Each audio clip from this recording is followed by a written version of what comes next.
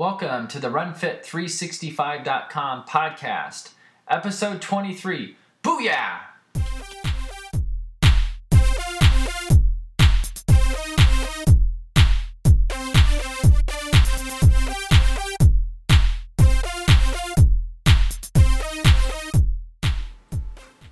Welcome to the RunFit365.com podcast, episode 23.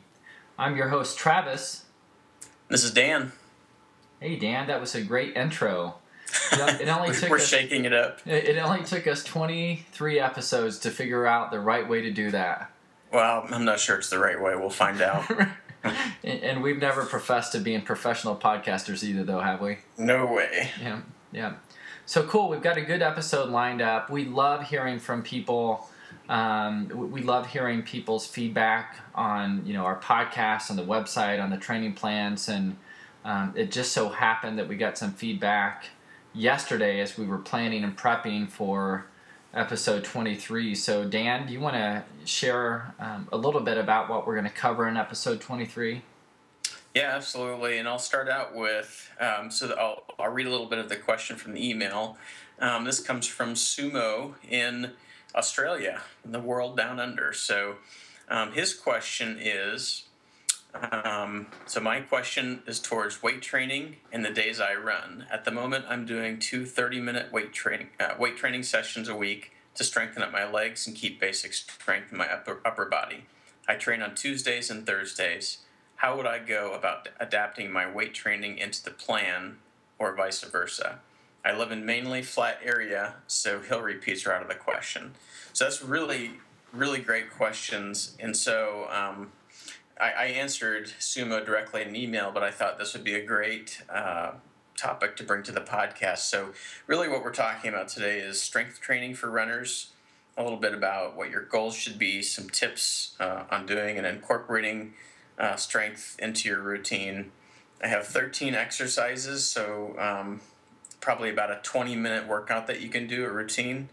And then I've got some tips that I came up with and found regarding if you live in an area like he does where you don't have a lot of hills, there are some alternatives you can try. None of them by any means are perfect, but something you might be able to try. That seems like it's a very common problem or an opportunity for runners. It's something that we struggle with here in the Midwest is finding, you can find some rolling courses that, give you a little bit of variation, but some of the workouts I think even you call for, Dan, in our plans, you're looking for a significant incline that, is steady. Yeah. And that type of incline is hard to find. So looking forward to seeing what you came up with there. And then also learning more about, the value of strength training and how to fit that in. It's always a balance, it seems like. If you've got, limited time, do you spend time on your feet logging miles, or do you balance that with training? So I kind of know your philosophy, but I think this will be a good episode for those people that are looking for that balance. Perfect. So let's dive right in. Let's talk about the goals of strength training for a runner. Here's what I think. A couple things.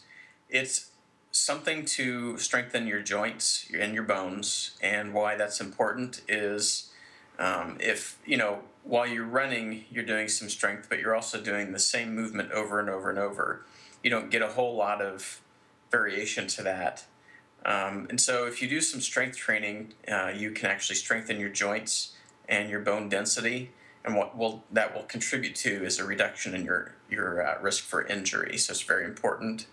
And the other thing we want to do is increase our muscle strength. We know that muscle strength, and that's why hill repeats are important in plans, can be a really big speed booster. In fact, people that are not extremely experienced runners that are just getting started and maybe have only done like easy runs throughout their career and running, just increasing your hill repeats or strength can actually increase your speed significantly. So what you're doing is you're building a bigger engine. It can also make you more efficient because you have bigger muscles, so you don't have to expend as much energy. What we're not doing as part of our strength training is building bulk. We don't want to go into the gym and pump iron and make our muscles big. That's really not what we want to do. What we want to do is get the most out of our movements and keep the reps down. So those are really the goals of this.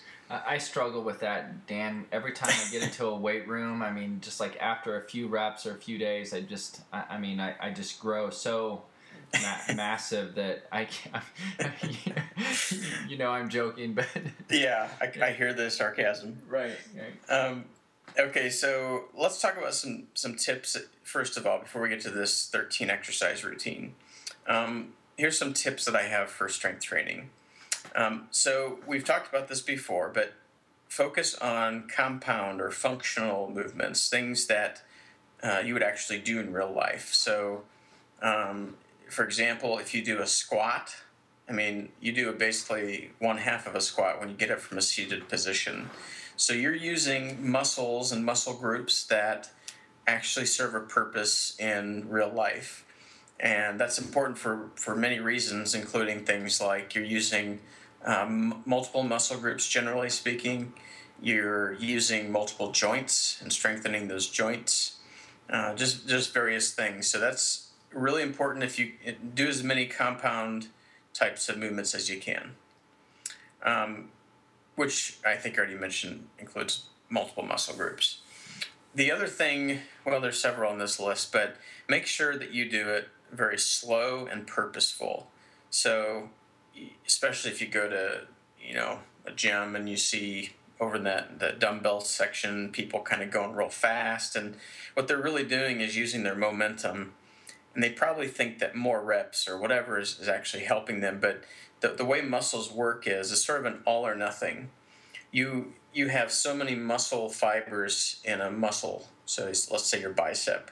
And you might feel like you're flexing it completely, but you probably have some muscles in there that are those muscle tissue that's not being used. So essentially what you want to do is exhaust it, and the more exhausted you get, the more recruitment you get.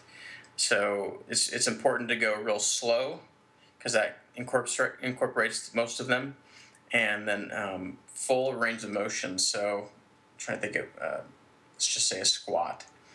You don't want to go just like halfway down and halfway back up unless you're doing like a variation of a squat. But you want to do your full range of motion because what that does is it incorporates all the muscle tissue from the entire muscle itself. So full range of motion, slow, purposeful movements. You want to make sure and build up slowly. So don't just go to the gym and go crazy and do 3 sets of 15 and be sore for the next 3 days and can't do anything else. That's a really bad idea. And don't try to increase it any quicker than it makes sense to. So for example, you might do the first week even one set of 8 to 10 exercises. And you don't have to alter it up. Actually, you shouldn't alter it up within that week or even within a couple weeks, because really your body takes some time to adapt to everything. So if you did one set of these exercises, for example, that I gave you tonight, 8 to 10 reps, that you'll get benefit out of the first time you do it. You'll get benefit out of the second, third, fourth, maybe even the fifth and sixth time. So if you're going to the gym and you're doing one set of 8 to 10 and you don't feel like you're getting anything out of it anymore, then we can alter it. And maybe you do one set of 10 to 12 or up that to one set to 12 to 15. And then eventually 2 sets of 8 to 10. So there's various ways you can up it, but just don't do it too quickly and make sure you get the full benefit out of it. Really, what we're doing is supplementing our training and our strength here. So Sumo had mentioned he's doing 30 minutes. That's okay. I think you could probably get away with 10 or 20 minutes as well. Don't overdo it. Again, we're not trying to build bulk, and you can really hit multiple muscle groups in 20 minutes. Make it simple, make it quick. in and out sort of a thing. And the exercises that I'm going to walk through in a little bit don't really require a gym, which is really good because that means if you're traveling or doing something like that, you don't have to worry about taking equipment or finding a place to do it. Okay, so a couple other things. What we want to try and do, if you look at a training cycle, let's look at a week, for example. You might have Monday off because you just had a long run on Sunday. You might have a quality or key workout on Tuesday because you're coming off a recovery day. You might have an easy day the day after that because we're trying to recover from that key workout. And then maybe another key and then another easy. So it might look like, if you looked at it on a graph, might go down, up, down, up, down. So Tuesday and Thursday, for example, might be the days that you have a little bit harder workouts. The thing you want to do is try to keep your strength training off those recovery days and off those easy days as much as you can, because they're built in there for your body to recover and adapt a little bit. So avoid those recovery days, avoid those easy days as much as you can. And that poses the question, and this is exactly what Sumo was asking. What if his harder workouts are on Tuesdays and Thursdays, and he's been doing his strength exercises on Tuesdays and Thursdays? That's actually a good thing because you aren't actually doing it today on your easy days or your recovery days. The thing is, you want to do it, a couple of things. You want to do it after the workout. You don't want to do your strength first, because really doing strength first can impair your running workout later. So you don't want to do that. And you want to provide quite a bit of time between them. So 6 to 8 hours, according to some research I read by a gentleman called Kenji Doma, I think this is how you pronounce his name, of the James Creek University. I found a study, and his suggestion was that 6 to 8 hours, well, he basically says 6. I said 6 to 8 hours after some of those key workouts is a good time to do it, because your body's had a little chance to recover and you're not doing it before the workout, then potentially not getting the benefit out of it and possibly putting yourself at risk for injury. And so if you do the key workout and then you do the strength training later that evening, let's say 6 to 8 hours later, then the good thing is the next day your body has a chance to recover because you'll have an easy workout or a recovery day. And then kind of the final tip is, if as you're putting together what strength exercises you want to do, here's just sort of a rule of thumb for deciding which ones to do first and second and third. What you should do is consider that bigger muscles take more energy, and they require, in order to keep the form good for the full movement, you want those relatively fresh. So for example, you would probably want to do a squat before you'd want to do like a tricep extension, because the muscles involved in the squat are much, much bigger than your tricep, so they require more energy, and you want to get those out of the way first. So the bigger muscle groups first to the smaller muscle groups for those reasons. So what questions do you have, Travis, before we move on to those 13? No, I'm just trying to think from a practical perspective that, 6 to 8 or 6 hours between workouts.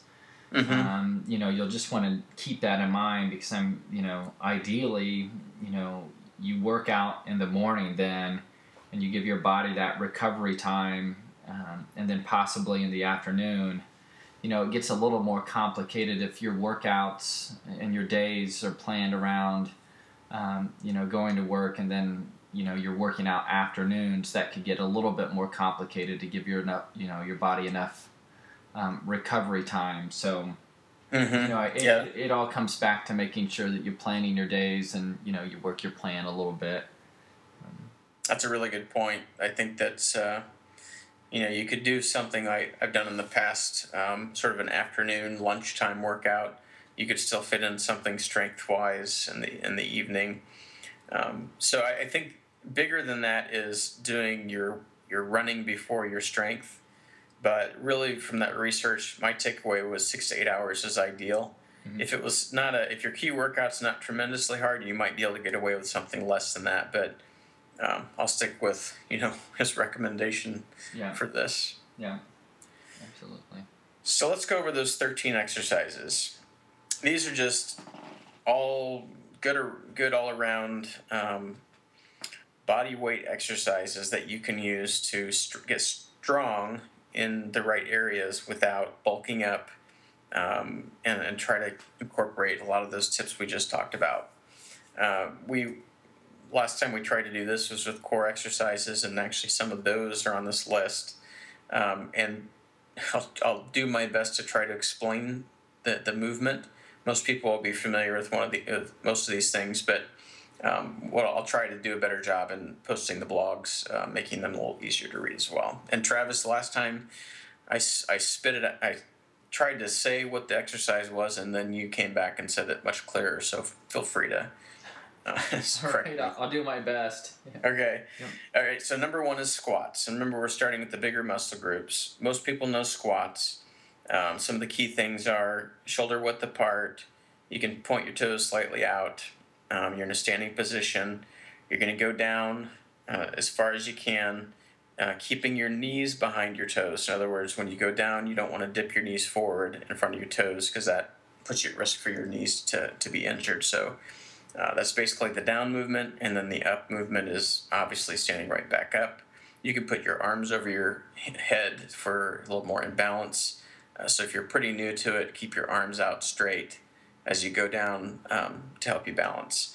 The other thing is sticking your rear end straight out. That's really the main thing, because that's pushing and utilizing all those muscles you need to incorporate by kind of sticking it out like you're sitting down on a seat.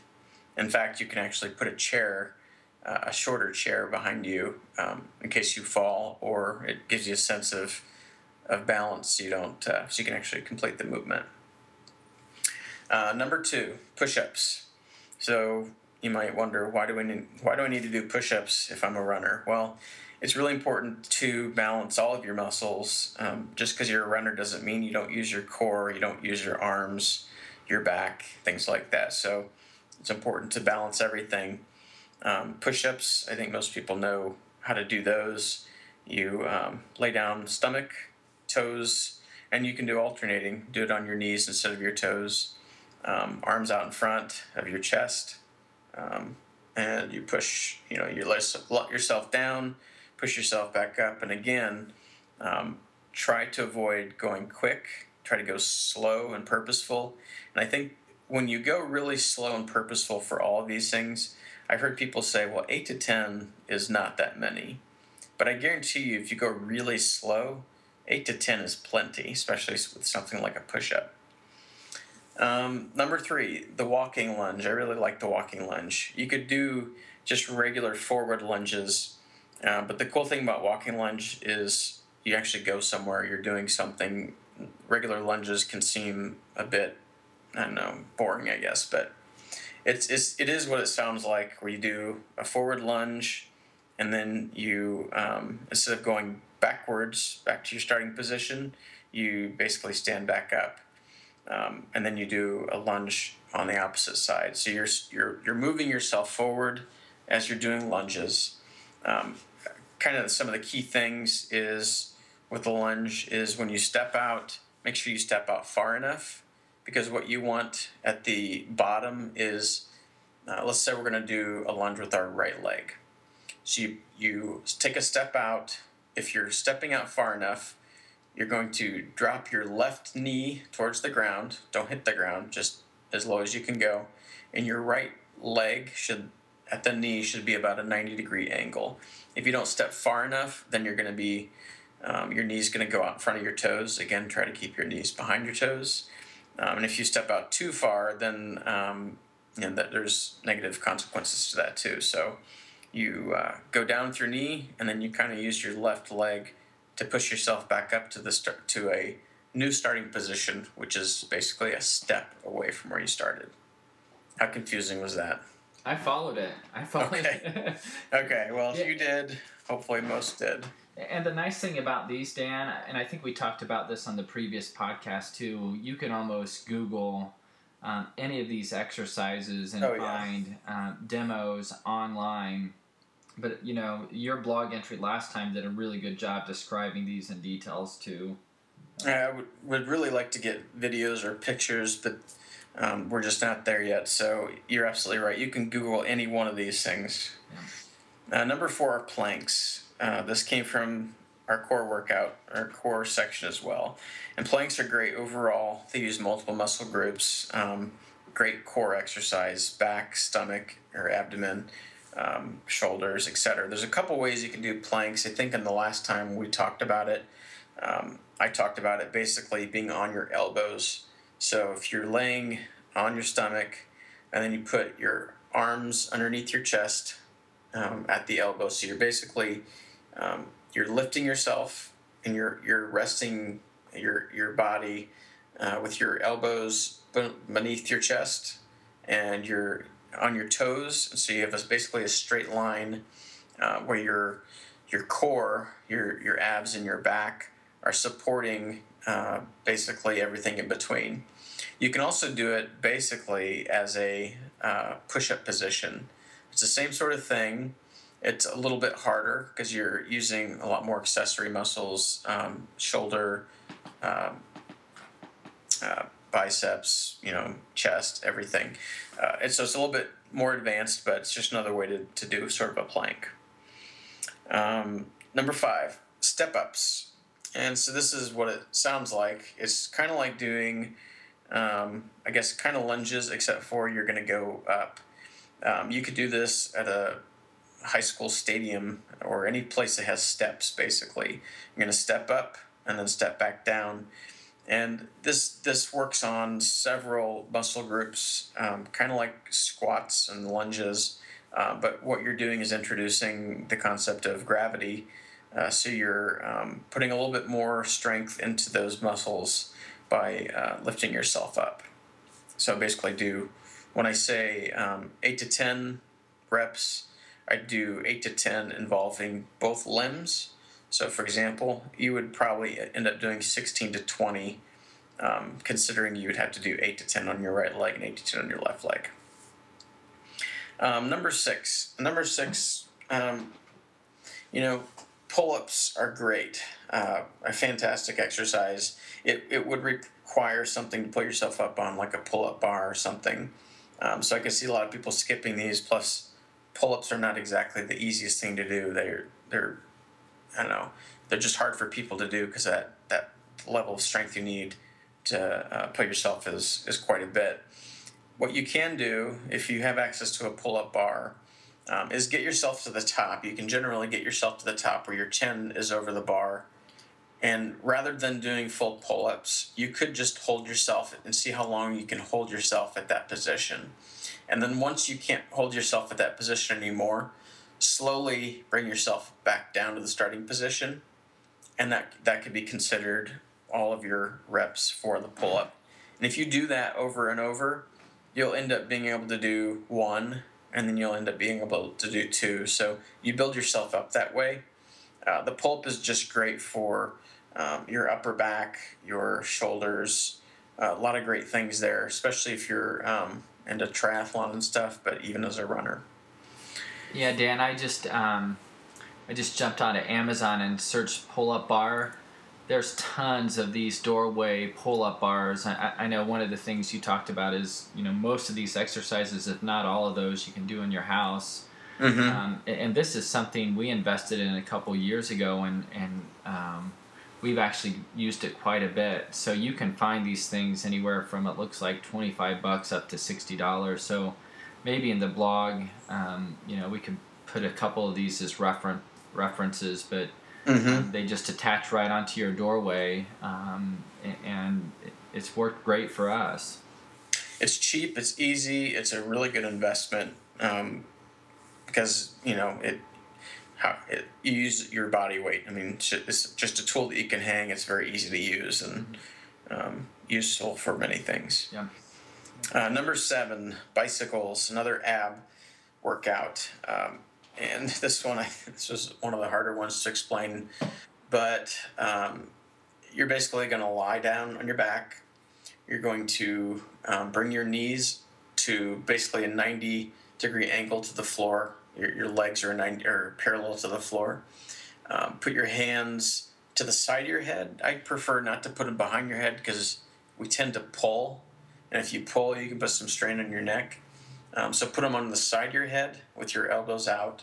And then basically what you're going to do is pedal like you're pedaling a bicycle. That's why they're called bicycles. So your legs are going to go out in front of you. Your right leg's going to go out while your left leg's going to go in. You're going to do that circular motion with your legs. And as you do that, try to take your elbows and match the alternating leg. So if I'm doing this, I'm bringing my left knee in and my right leg out. And as I'm bringing my left knee in, I'm matching my right elbow to it. So it's kind of a twisting motion. What that does is works a lot of the oblique muscles while you're working your core ab muscles by extending your legs. And all that movement helps, create a lot more instability in your core and adds to a lot more strength and balance that way. How was that one, Trav? Did you follow that one? That was well done. You've been practicing these all day, haven't you? Yes.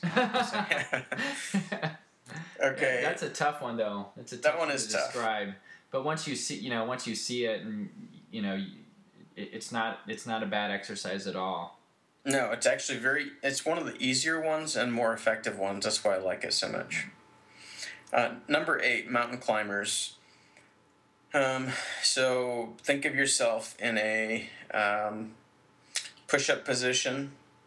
Put your, let's start with the left. Your left foot as far up as you can. So it'll be pretty close to right underneath your chest. So that's your sort of starting position. You're in a sort of a push-up position, your toes on your toes and on the palms of your arms with one of your legs then underneath your chest. And what you're going to do is alternate your legs so that one is underneath your chest and one is all the way back, and then switch it. It's kind of a jumping movement. It works a lot of different areas. It works a lot more of your core. It works your leg muscles. So it's really good to sort of balance it out. Number 9 are hip raises. And we talked about this one in the core exercises as well.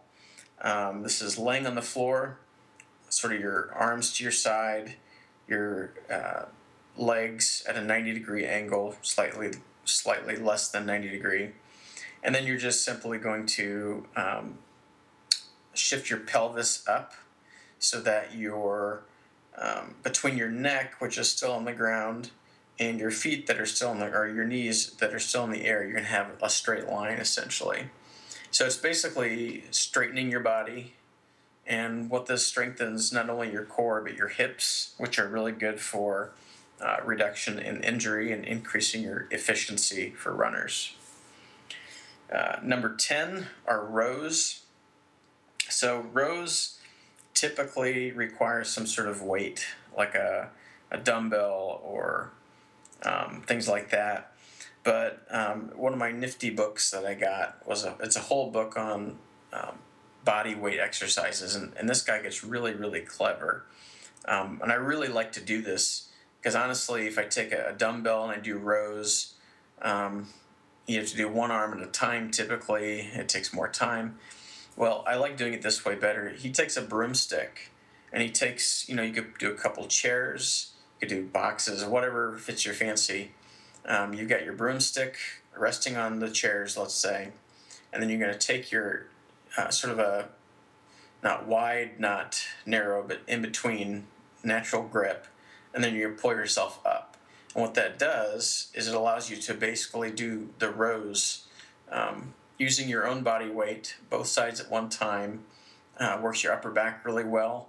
Works your lower back too, because you're supporting yourself. Your heels are still on the ground. You're basically making your body align. It's just a really simple way to do it, and who doesn't have a broomstick? All right. Number 11 is the Superman.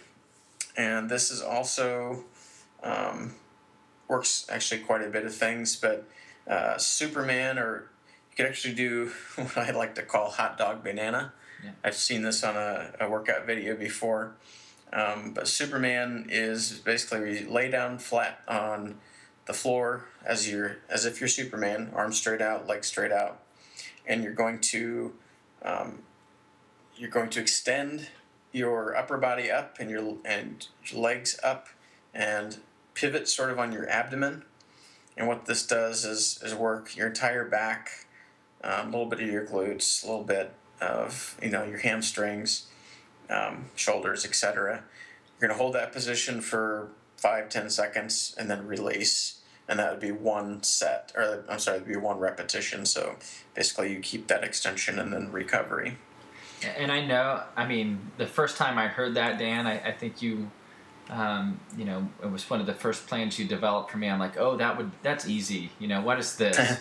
It's laying flat on the floor and just, subtle movements of your arms and legs. But I'll tell you that it's very tough, and it's a good exercise for your lower back, and it's well worth it. Once you do 8 to 10 of those, you'll feel that.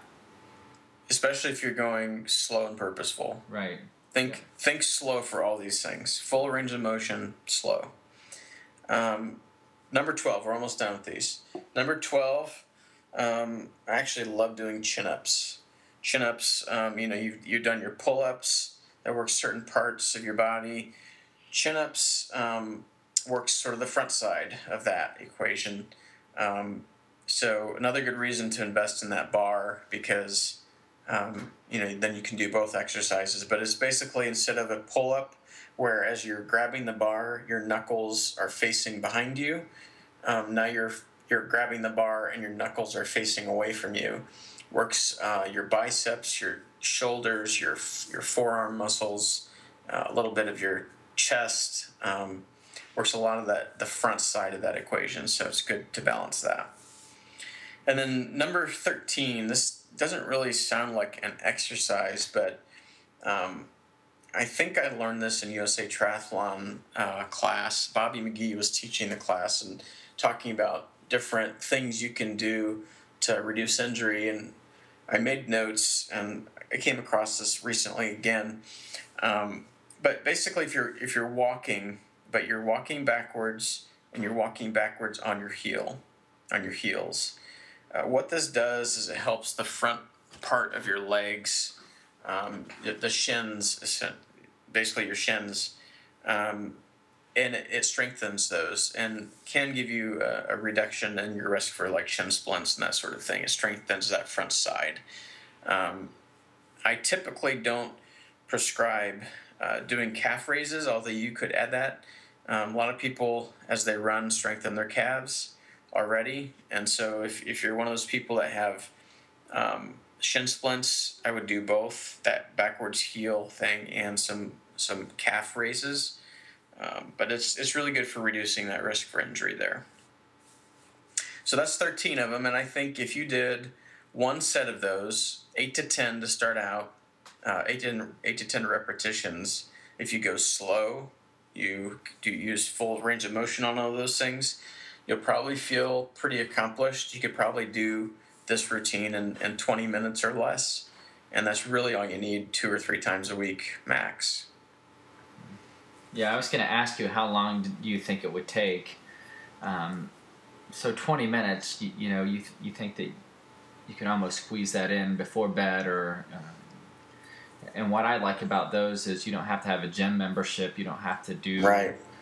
You could do this in your living room with the family, or during commercials. You could find time to squeeze any of those exercises in. Or if you do it like I do, I have my daughter. I give her the clipboard, and I write those exercises on there, and she holds me accountable to it. Gets her involved. It makes her, see the importance of it, and it makes me do it. And I bet she loves giving Dad a hard time too. Oh yeah, yeah. She even comments about my forms sometimes. Yeah, that's what you call a win-win right there. That's right. Okay, so those are 13 exercises. I think that'll work for most people. And then to address the other side of the question, where in Sumo's case, hill repeats are not possible because he lives in what I call a hill challenged area. Um, Here's just a few things you might consider doing, and some of these are going to roll your eyes probably, but I think the obvious are stairs, maybe a tall apartment building or a tall office building. There's never a lack of stairs, and running upstairs is no joke. Those are a lot harder than hill repeats, but it can give you that same sort of sense. Maybe even better are bleachers. What I liked about bleachers, I'm thinking back to high school. It's been a while, but the bleachers were, at least ours were wood, and they weren't a full step. Like if you go to a stair, or maybe they were a full step, but they were longer. So as you're running, you don't have to, running upstairs, it's kind of cramped. You got to go real, quick turnover, and you're going up. Whereas bleachers, you can have a little bit more natural stride because they're a little bit further apart. And it actually gives you a little bit of bouncing motion too, kind of makes it easier. So bleachers are potentially a good option if you have those available to you as well. There's always the treadmill, which I don't know, it's a good option if you, especially in the wintertime or something, if you need simulate some hills to up the degree. What do you call that? Incline. Incline. Yep. Increase the incline in your treadmill. That can give you some of that sort of thing. One thing I read was what they called bridge repeats. Pretty popular in Florida, so I hear. They've got several bridges that cross canals and stuff, and they don't have a ton of incline to them, but enough that if you go over and back over and back over, that you get some of that hill repeat sort of effect. So I thought that was interesting. You can run on a flat surface while dragging something like a tire. That's a pretty popular one. I was reading this article about a guy that wanted to do that, but didn't know what he needed to actually drag the tire. Like, how do you do that? So he went to the department store and got some guy that evidently hunts a lot. So this might sound kind of weird, but after the guy understood what he was trying to do, he said, well, we have the same problem when we're trying to drag a dead deer out of the woods. So I guess there's this harness or something that you can buy that straps to you and then has something to go back to drag the poor deer that got shot. You can do the same thing and hook up a tire or something heavy. And what that simulates is the same sort of thing that hill does. A hill makes gravity harder to overcome. If you're dragging something heavy, you're simulating a similar effect. So that's another option.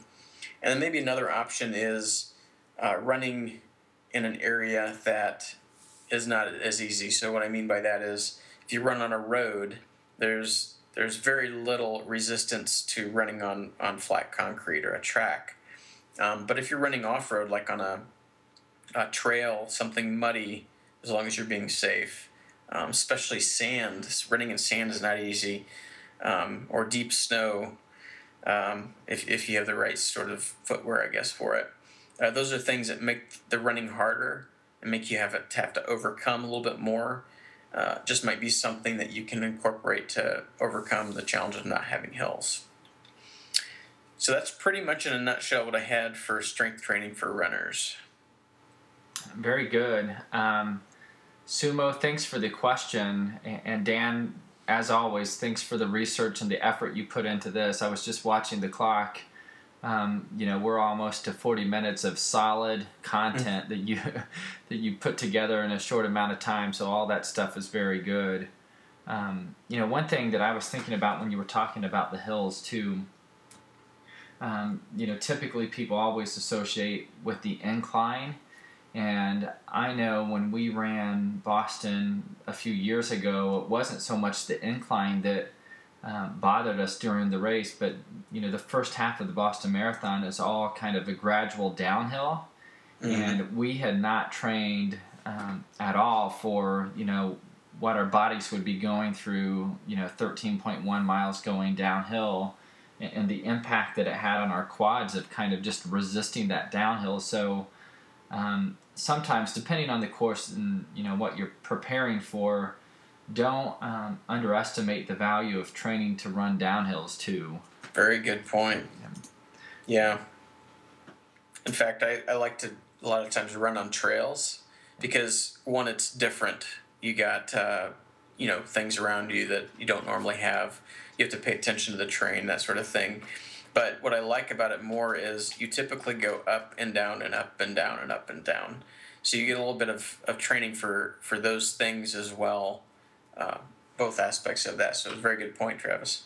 So Dan, that tees up, I think, maybe our next episode, because we had talked about, or I found this in our Random Runners World. This came from, it looks like, the April 2015 magazine, and it's talking about the different running surfaces.